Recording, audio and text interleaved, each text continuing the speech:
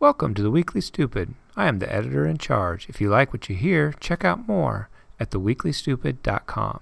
We have content on Instagram, Twitter, Facebook, and even YouTube.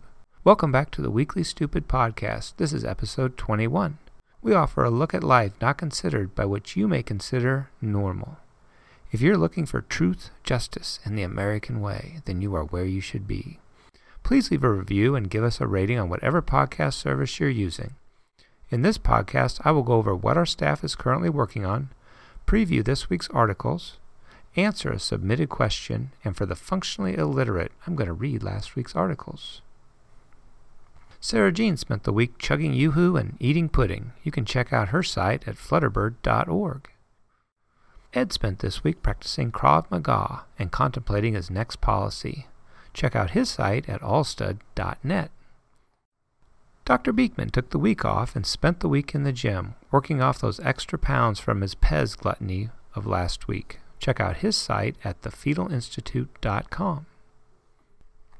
This week we took a look into regulation after an incident in a park involving some of the most obtuse people you've ever met.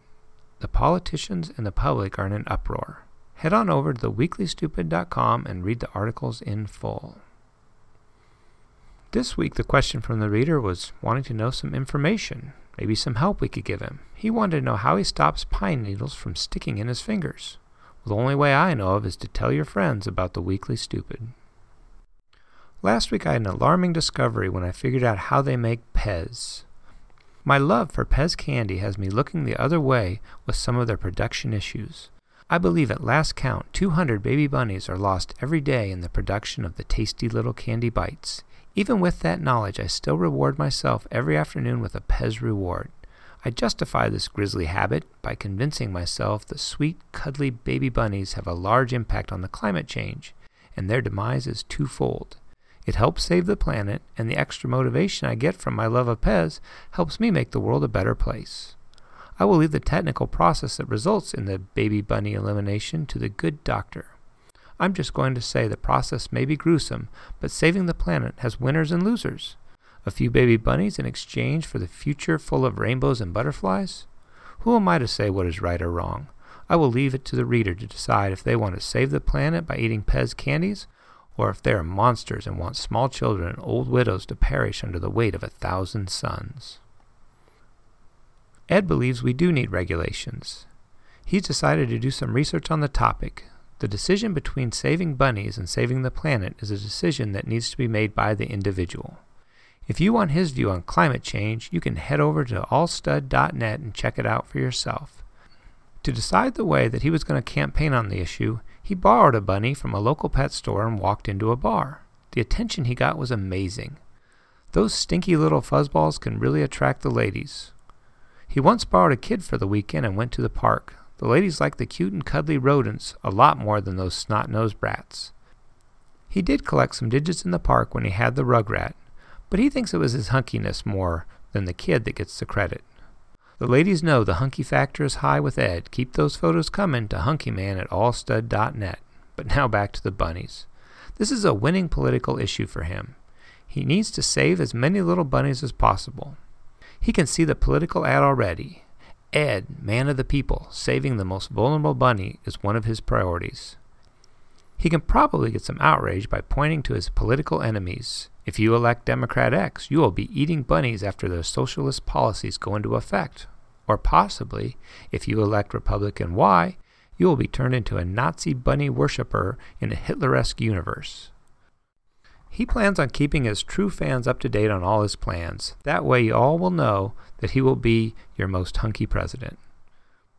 His one concern is that the monsters at the PEZ company won't make the changes without financial incentives. He figures the only way to save the smelly little poopers is to regulate it into existence.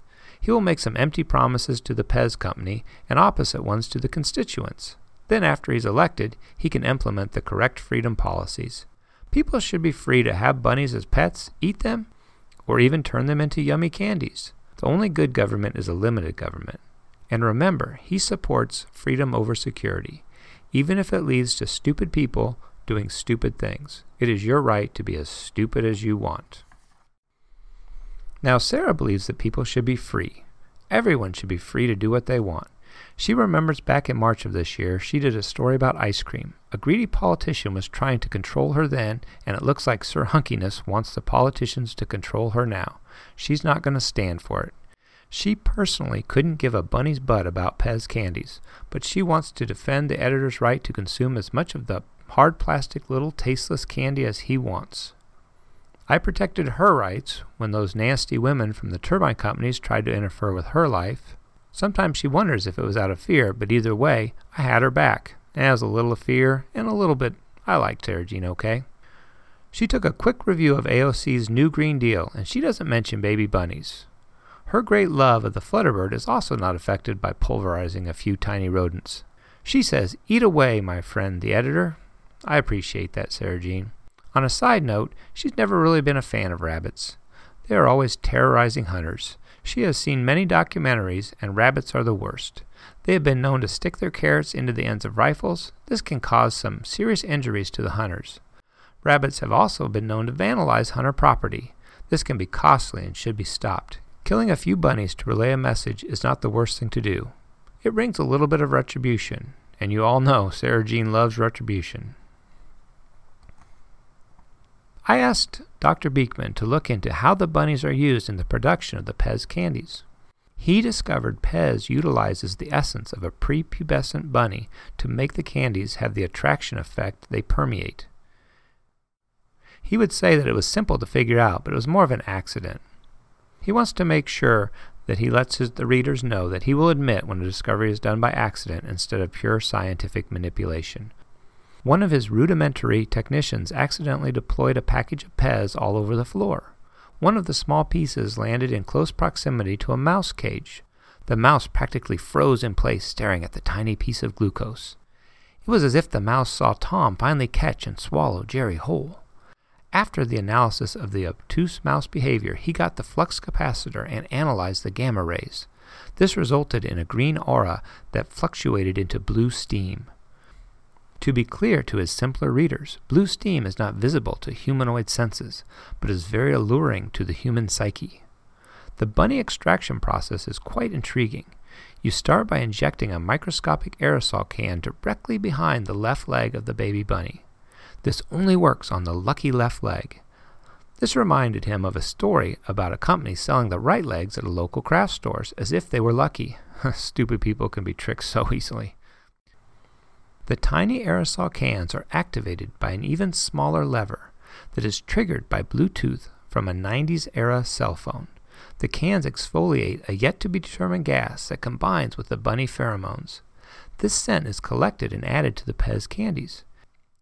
Every once in a while, the tiny aerosol can will explode, resulting in a bunny that is as dead and bloody as a stuck pig after it wins the top prize at the county fair.